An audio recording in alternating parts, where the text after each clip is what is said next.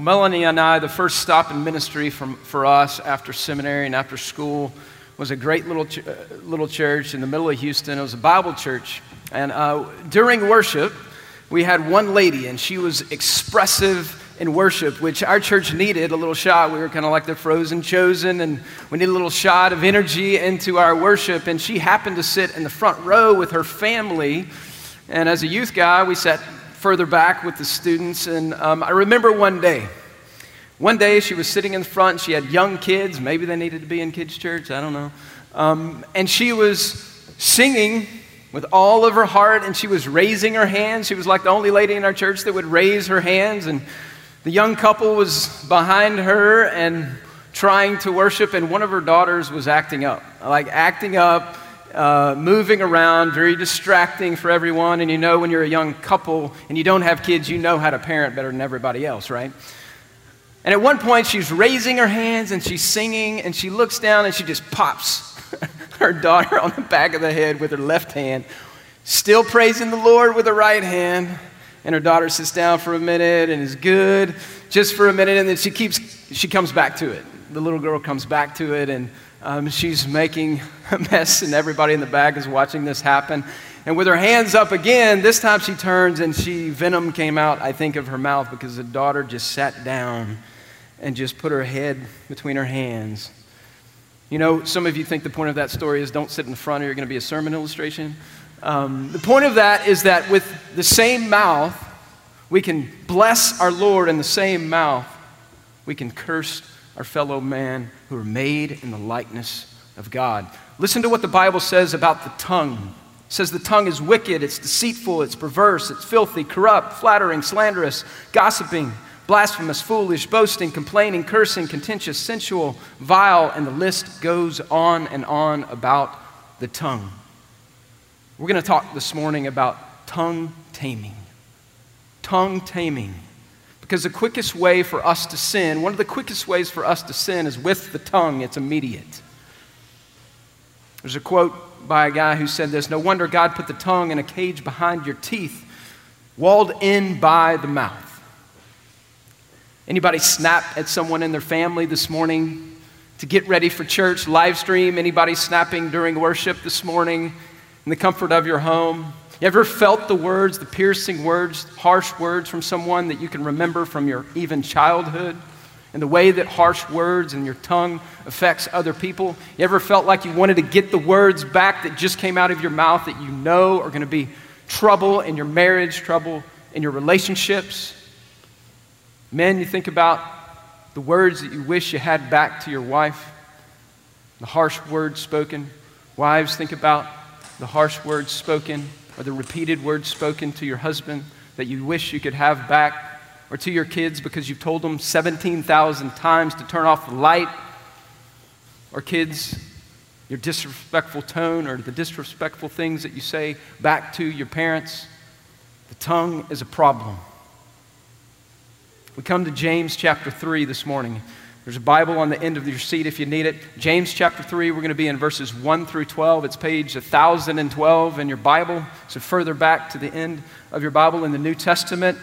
Little background for James. We know we've been studying James for a number of weeks, and James is the half-brother of Jesus, and he's writing to a church in and around Jerusalem that's been scattered, and they've been scattered because of trial and temptation and tribulation that's come upon them. And James doesn't pull any punches. He just gets to the point. He's the guy that gets to the point, and he's done that. He's done that all the way through the book as he's called this church, these churches in this area of Jerusalem, even in trial and tribulation and temptation, to trust God. He's called them, rich or poor, not to treat each other partially. And then last week, he asked and answered this question: if you say you believe like you should, why do you behave in this way? And this week, he's going to say this: if you say you believe, why does what you say doesn't show up? Why does that not show up in your life, that you believe? So, let me read James chapter 3, verses 1 through 12.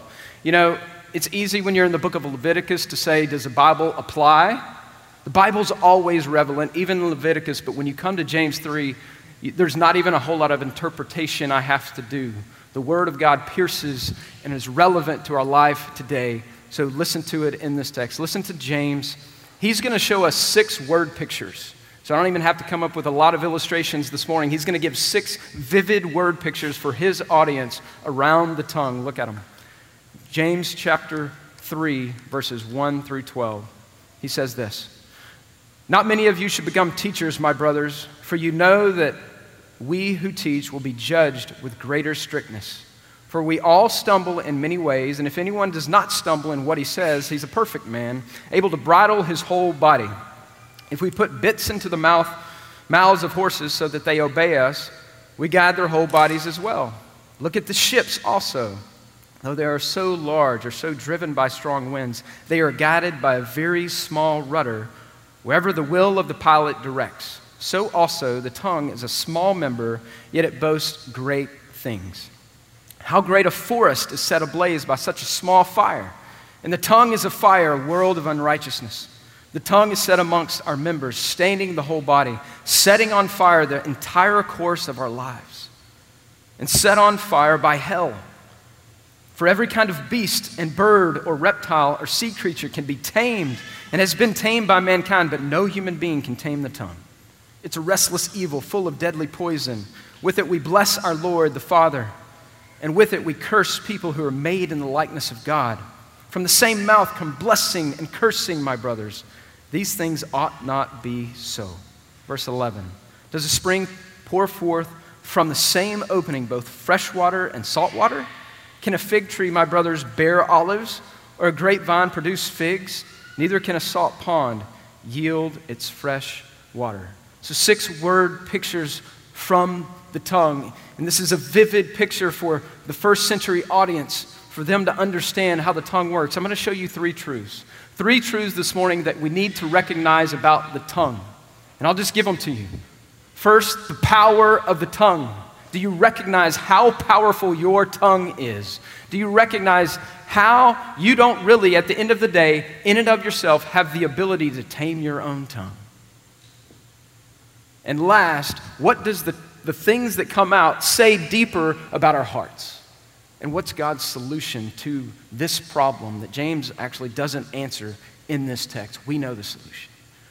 So first, we need to recognize the great potency of our little tongues. That's the first 6 verses. Recognize the great potency of your little tongue. And the first example that he uses is for the teacher. Look at chapter 3, verse 1. "Not many of you should become teachers, brothers, for you know that those who teach will be judged with greater strictness." James is talking about himself, effectively. He's the pastor of the first church of the world in Jerusalem, so he's speaking about himself. What's going on in the church then is that there are a lot of teachers with one pulpit, right? And so a lot of people want to teach, to have that voice, to have the spotlight. It's interesting because in the first century, one of the problems with the Pharisees and the Jewish faith is they all wanted to teach. They all wanted to be in the spotlight teaching. So that's in view. There's too many teachers that want to get up and speak. But the problem with speaking is the more you speak, the more trouble you can get in. I know this. The more you speak, the more trouble you can get in because the tongue is speaking. But there's also in view, likely, in the first century, there were false teachers as well. So you can get in trouble with your tongue as a Christian preacher, but you can also get in trouble with your tongue as a false teacher because you're teaching things that are wrong. How much application is that for me today, for preachers today, for you and your community groups as we teach our kids the truths of God's word? There's a warning here about teachers. Not many of you should become teachers. This is a warning from God's word this morning. There's a lot of gifted communicators today. There's also people who teach false things to people that move their lives into a direction that it shouldn't go, that pastors who, because of their tongue, set their churches aflame with dissension, and it ought not be that way. So he speaks really to himself and to teachers first, and then he says about himself, and he's humble in this, "For we all stumble in many ways, and if anyone does not stumble in what he says, he's a perfect man." So effectively saying, I'm not perfect. And I would say as your pastor, with my words, I'm not perfect. As you could say, as you could get up and testify about yourself. And then he uses 3 illustrations. There are the first 2 illustrations of the horse, you see it, the horse and the bit. is the first one. The second one is the ship and the rudder. Those are neutral illustrations. Because you can drive a ship in the right direction or the wrong direction. You can drive a horse in the right way and the wrong way. But the third illustration is not neutral at all. It speaks about the tongue as a fire. I want you to think about these different illustrations that he gives here. Think about in the ancient days, if the people in the first century, if they saw a ship, ships back then were massive and they had sails, and so it would be like the eighth wonder of the world if you ever saw a ship in that day. And so James is speaking to an audience and go, man, that's an amazing thing. It's an amazing ship, but a little bitty rudder drives that ship and moves that ship one direction or the other. If you've ever ridden a horse, you know you got to put a saddle on a horse, which could be from anywhere between about 10 pounds and 60 pounds, depending on what kind of saddle that you have. And then depending on how much you weigh, a horse can take weight. It can take weight, but you put that bit in the mouth and you can turn that horse any direction you want it to. And if you don't know how to use a bit, fun things happen. Right, brother? Sorry. So you've got ships. You've got a horse driven by a bit, driven by a rudder. And then you come to the third example here in verse 5 or verse 6. And it's the example of a fire. You think about how easy it is for a match to set a fire when it's dry in Texas. I want you to think about how much destruction can happen with a wildfire. And this is what he's saying about the tongue. As a matter of fact, when you look at the end of verse 6, your tongue can stain the whole body, not only your life, but setting on fire the entire course of life. The implication is it can affect other people around you as well. And I want you to look specifically at the last little phrase here. And set on fire by hell. The word we have, there's different words for hell that we have in the New Testament. But this word is Gehenna. And Gehenna, the first audience would know that this is a place on the southwest corner of Jerusalem. This is the Valley of Hinnom. The Valley of Hinnom in the Old Testament was the place where Israel, the people of God, began to worship not Yahweh, but the people of Baal. And then they even sacrificed their own children to Baal in this place. And so fast forward, all the Jews that are reading this know the Valley of Hinnom is that place. And you know what that place was in that day? It was the city dump. It was a city dump where everyone, because they didn't want to use it because it was unclean. This is the place, a bad place of history in our country. And so they brought their trash there. And every day in Jerusalem, if you look to the southwest, you could see smoke rising. That's the vivid picture that James paints for his audience about the tongue. The tongue is like that place, the city dump. Strong words from James. You know, if you go to Austin, if you're driving from here to Austin, if you're driving to South Austin anyway, what you would probably do is go 290 out to Giddings, and you go through Page, and then you'd take a left on Highway 29 and go to Bastrop. And one of the most beautiful drives in all of Texas, I think, is about a mile little stretch there. State Park is on your right in Bastrop. You're almost to Bastrop. State Park's on your right. And between the median, there's these beautiful trees, and it's like Magnolia Lane in Augusta. It's this beautiful little drive. But if you come out of that on your left and on your right, what do you see? You see how a wildfire in 2011 destroyed 35,000 acres. It's the biggest wildfire in Texas history in 2011. $425 million worth of damage. 1,600 homes, over 1,600 homes are destroyed. 40 commercial properties. 4 people died in this time. See, the fire can set aflame our world. And this is what happened in the Bastrop fire. And if you notice when you drive to Austin, whether you're on 71, because it went all the way to 71, or 29, you know what you've noticed over the last 10 or so years? You've noticed slowly but surely those little pine trees are coming back. But I want you to think about how much time has elapsed. I want you to think about how hard it is for a wildfire to happen and then the forest come back. It's probably going to be another 10 to 20 years if you drove through there that you would notice that there was a wildfire there. You think about the way that we've used our tongues in our lives and the damage that it can do to the people around us. This is the picture that James paints. But remember those two illustrations that are neutral, the ship and the horse and the bit. So you have great power to use your tongue as well in a right way, to encourage and to build up as opposed to tear down. My wife and I met at T-Bar M. It's a Christian sports camp, and you go there as a college kid, and you basically minister to kids. But you know, when you're not married, you've never had kids. What happens is, man, it's really hard, and you've basically got to take care of little kids every week of the summer in a cabin and love on them, and there's a lot of hard things to that. And so by the nurses' station, Kristen, I don't know if it's still there, but there's this board of encouragement that coaches would have for one another. And there were many days I remember at camp where I just needed a word of encouragement because this kid who wets the bed, it was driving, that kid, that's in your cabin and you just need encouragement. And so we had a word of encouragement as a board where coaches or people that work there could write a note to someone, just an encouraging handwritten note to someone. And I can't tell you how encouraging it was when you pass by. I'm trying not to pass by it too much to look like you're looking for something, right? When you would pass by and you would see your name on that board and somebody said, hey, it was really awesome when God used you to do this with this kid, or hang in there, I know you're having a tough week. Words of encouragement can build up the power of our tongue. So maybe a challenge for you this week, C3. We're living in a really tough time right now. It's a really tough time to be encouraged with all the discouraging things that you see on the news, being cooped up, wearing a mask. I have an exception clause. Governor Abbott gave me an exception clause when I speak, apparently, that I don't have to do that.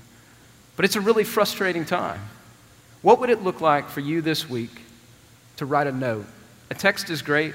Some of you have never written a handwritten note because you didn't grow up in that time. To handwrite a note to somebody in our church, to encourage them, to lift them up, to be an encouragement with the tongue that you have. It's a challenge for you. And there's great power in our words.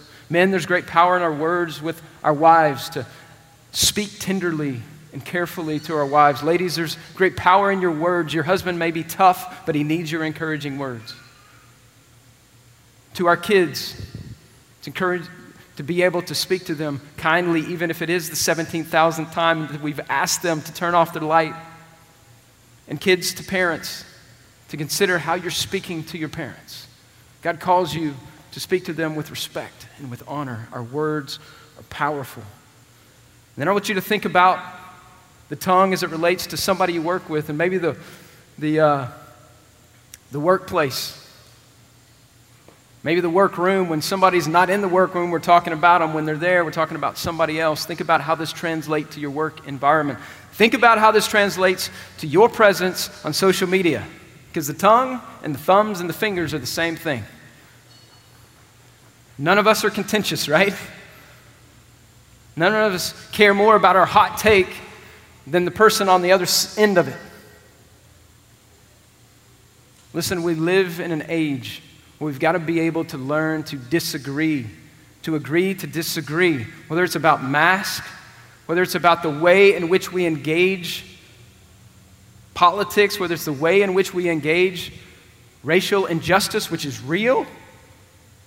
Because oftentimes what we do is we take a principle of Scripture that's true, and then we want to apply it in a specific way, and then we tell the world, if you don't agree with this way, then you're wrong, and you're also X, Y, and Z. That should not be. That should not be. I'm going to be careful with my tongue. I'm going to stop there. We need to be quick to listen. We need to be slow to speak, slow to anger. Chapter 4 of James is going to tell us, why do you have so many quarrels? Is this right here? So he's going to say, name it. Name it for what it is in your relationships at home, your relationships with work, on social media. Name it for what it is. Speak no evil about anyone. So, the little tongue has great power. James is saying you got to recognize that. We've got to recognize that our little tongues have great power. He's going to say something else even stronger here. In verses 7 and 8, he's going to use the example of what? The wild beast.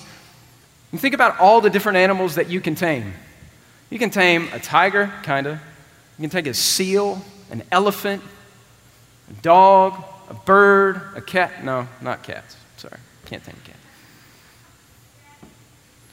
Maybe you can. I can't. You can't tame the human tongue. That's what he says. You can tame the wildest of beasts, but you can't tame the human tongue. And so second, he's going to say this, and this is kind of hard, but it's really important to understand. On your own, we need to recognize you don't have the ability to keep your tongue in check. You have an inability to, left to yourself, you have an inability to keep your tongue in check. You need God to work in that. Before I came to know Christ, I played college golf. And the golf course, if you've ever played golf, no matter if you're good or if you're not, this is the test of the tongue. Maybe for some of you it's social media. For me, it's the golf course. It's a test of my tongue. And I came to faith in Christ. I was living with guys that didn't know the Lord. And they just thought, hey, this whole Christianity thing that he's doing now, he's going to church, and he's doing this, and he's doing that, that's going to go away.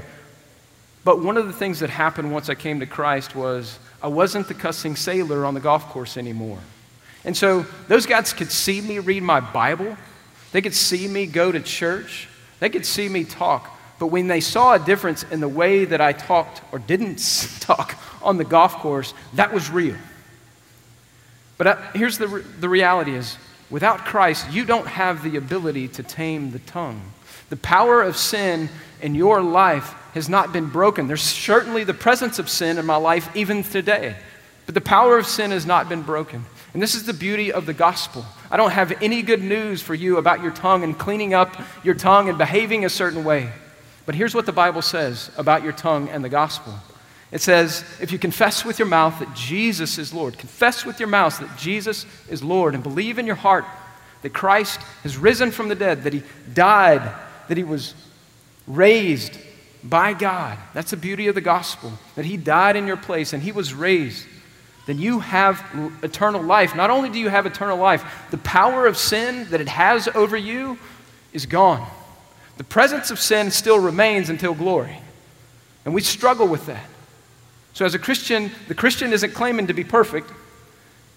The Christian isn't claiming to be without sin. The Christian is claiming, I needed Jesus to clean me up. And he's still cleaning me up as a Christian until glory. So that's what he offers you. And if you know Christ and you're here today and you're saying, well, James is saying there's no ability to tame my tongue. See, when you come to faith in Christ, some things happen. Some things happen. The presence of sin is still there. The power of sin is removed. And the Bible says that the Holy Spirit comes within you and indwells you and gives you power. And indwells you. You know what else the Holy Spirit does?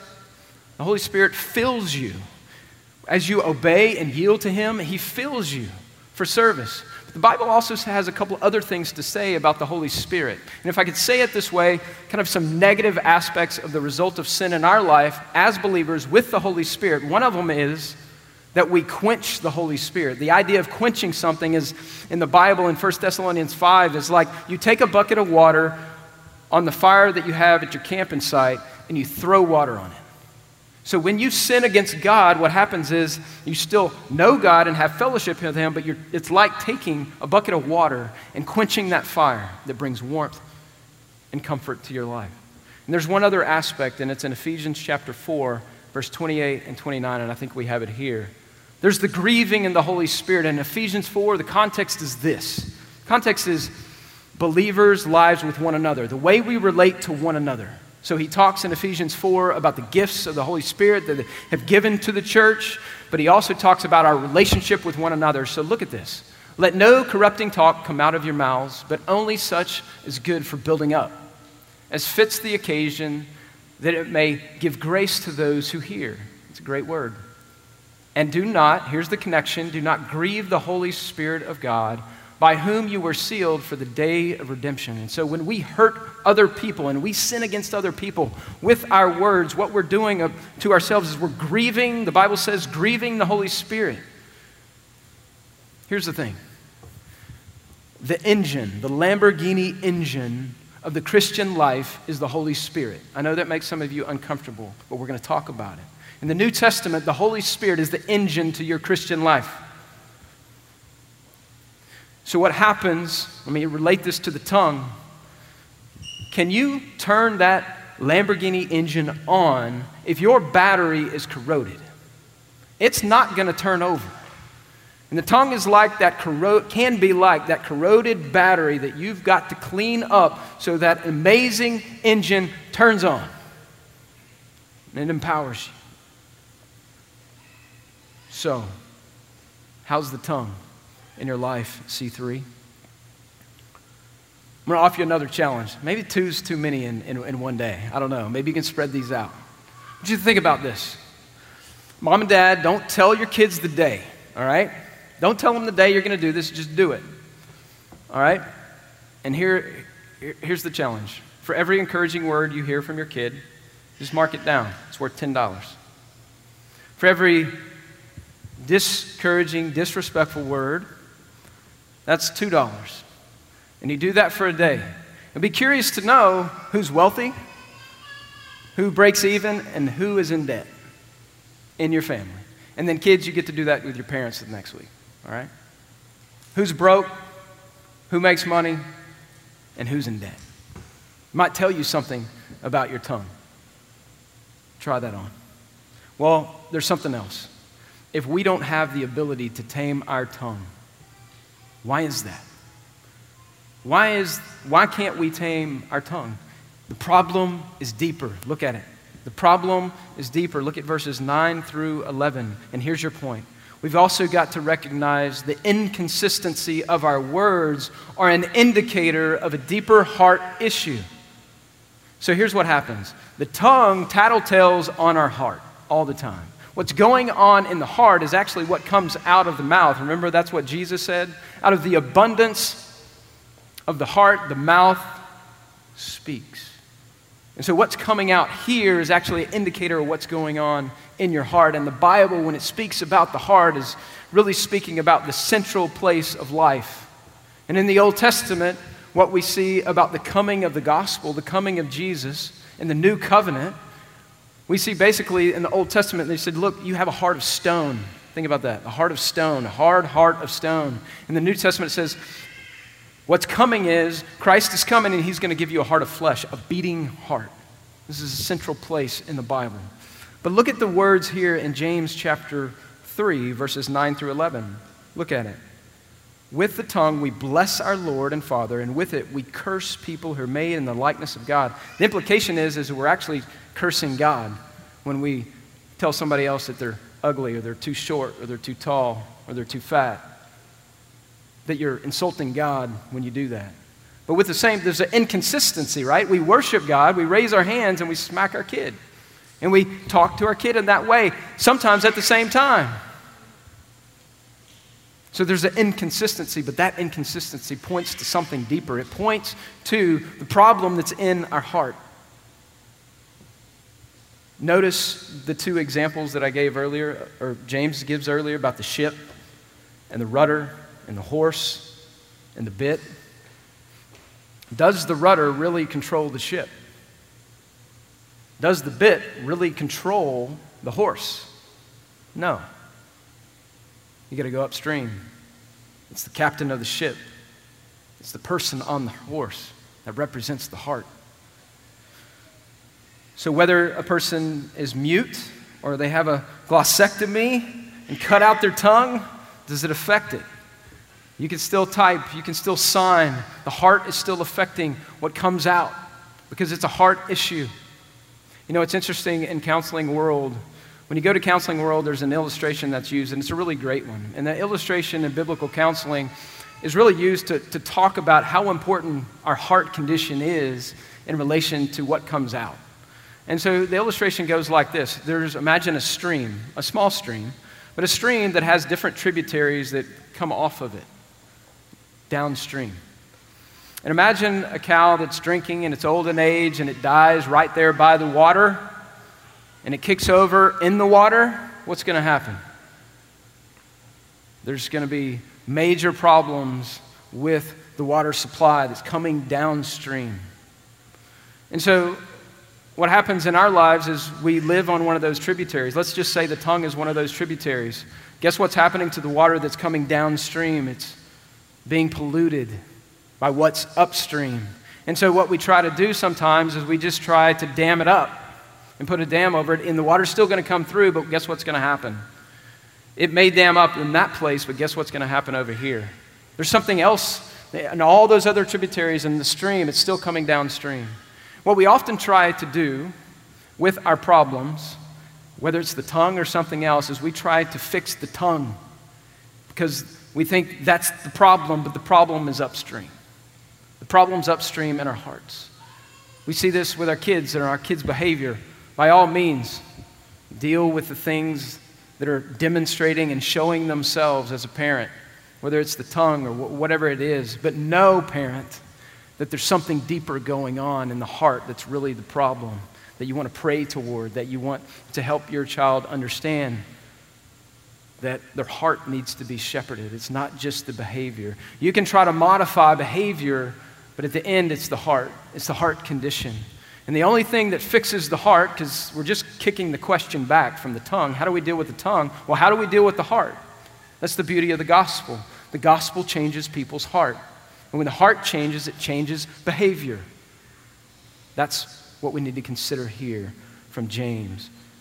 That we have to recognize that inconsistent words are an indicator of a deeper heart issue. So if there's stuff and junk in your life that's coming up out of the tongue, it's deeper, it's in the heart. And that's where we deal with problems. So the tongue is a tattletale to your heart. The tongue reveals the heart. So the question is, what's your tongue saying about your heart this morning? I wonder if we might do this, and we often don't do this in the middle of a sermon, but I think it's appropriate for us just to stop for a minute and pray. In just the stillness of where you're at, I want you to think about the ways in which you need to come to God with your tongue, with your mind, and confess. And say, Lord, would you do a work in my heart to help me in the way that I speak to my kids, in the way that I speak to my spouse, in the way I talk about other people? If the church is going to be a tool for the harvest, if the church is going to be a light in the darkness, there's got to be something different about us that manifests itself in the way that we speak and what we do. So let's just take a minute. Let's pause and take a minute and go to God and ask Him to help you with your tongue.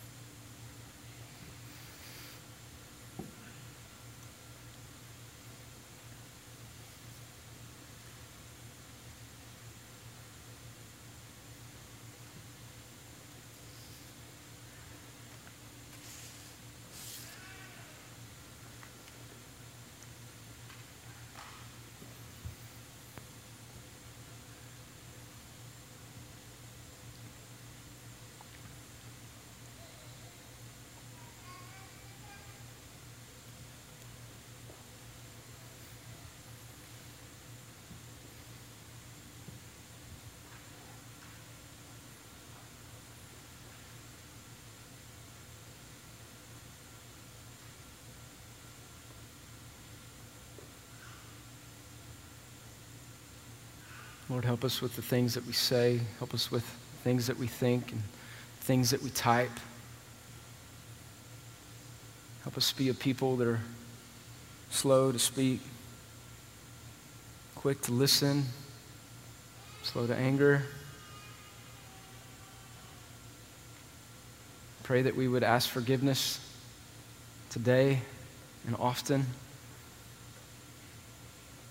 When we say things that we know are wrong, reveal in our hearts ways in which we speak, in which we act out with our tongues.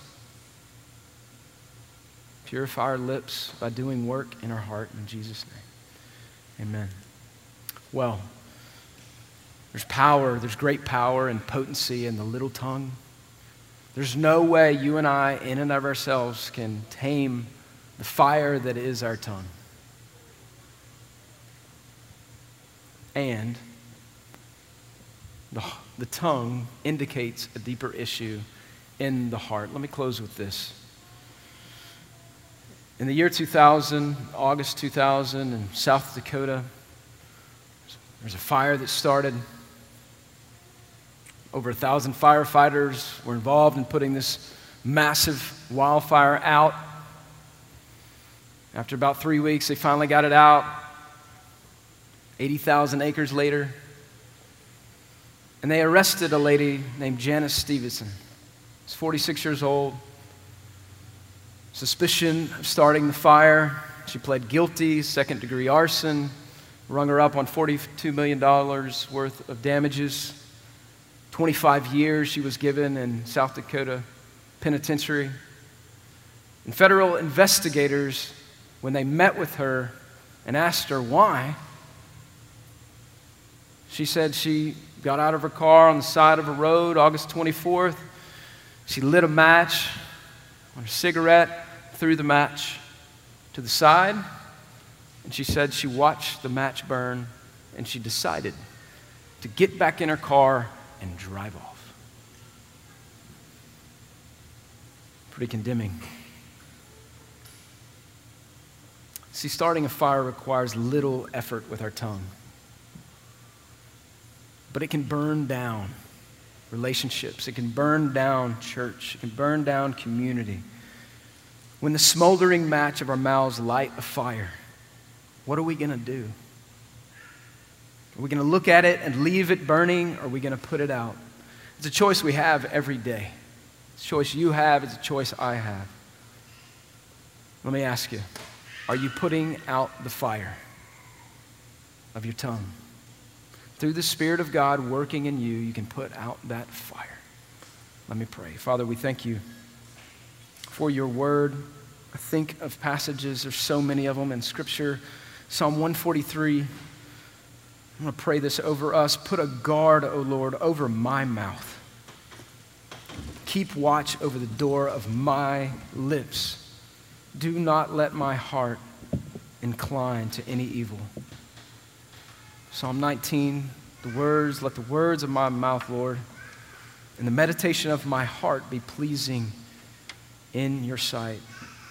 Lord, we pray that our mouths, we know that we all stumble, and we know there's grace that you give us to help us in our stumbling wherever we're at. We thank you for the gospel that gives us the means by which we can fight our own mouths. Lord, I pray that our mouths would be a fountain of life flowing out, a stream of fresh water that provides life for those who hear it, and that lifts and exalts you up for who you are and what you have done. Father, we confess that we live inconsistent lives. None of us here can say, I've got my mouth in order. But we're grateful that you're a God who can tame the tongue. You're a God each day that we can come to when we mess up, and you still forgive us, and you still offer us your sustaining grace. And if we have to come to you every day with our mouths, we know that you are there to receive us and do work in our lives. In Jesus' name.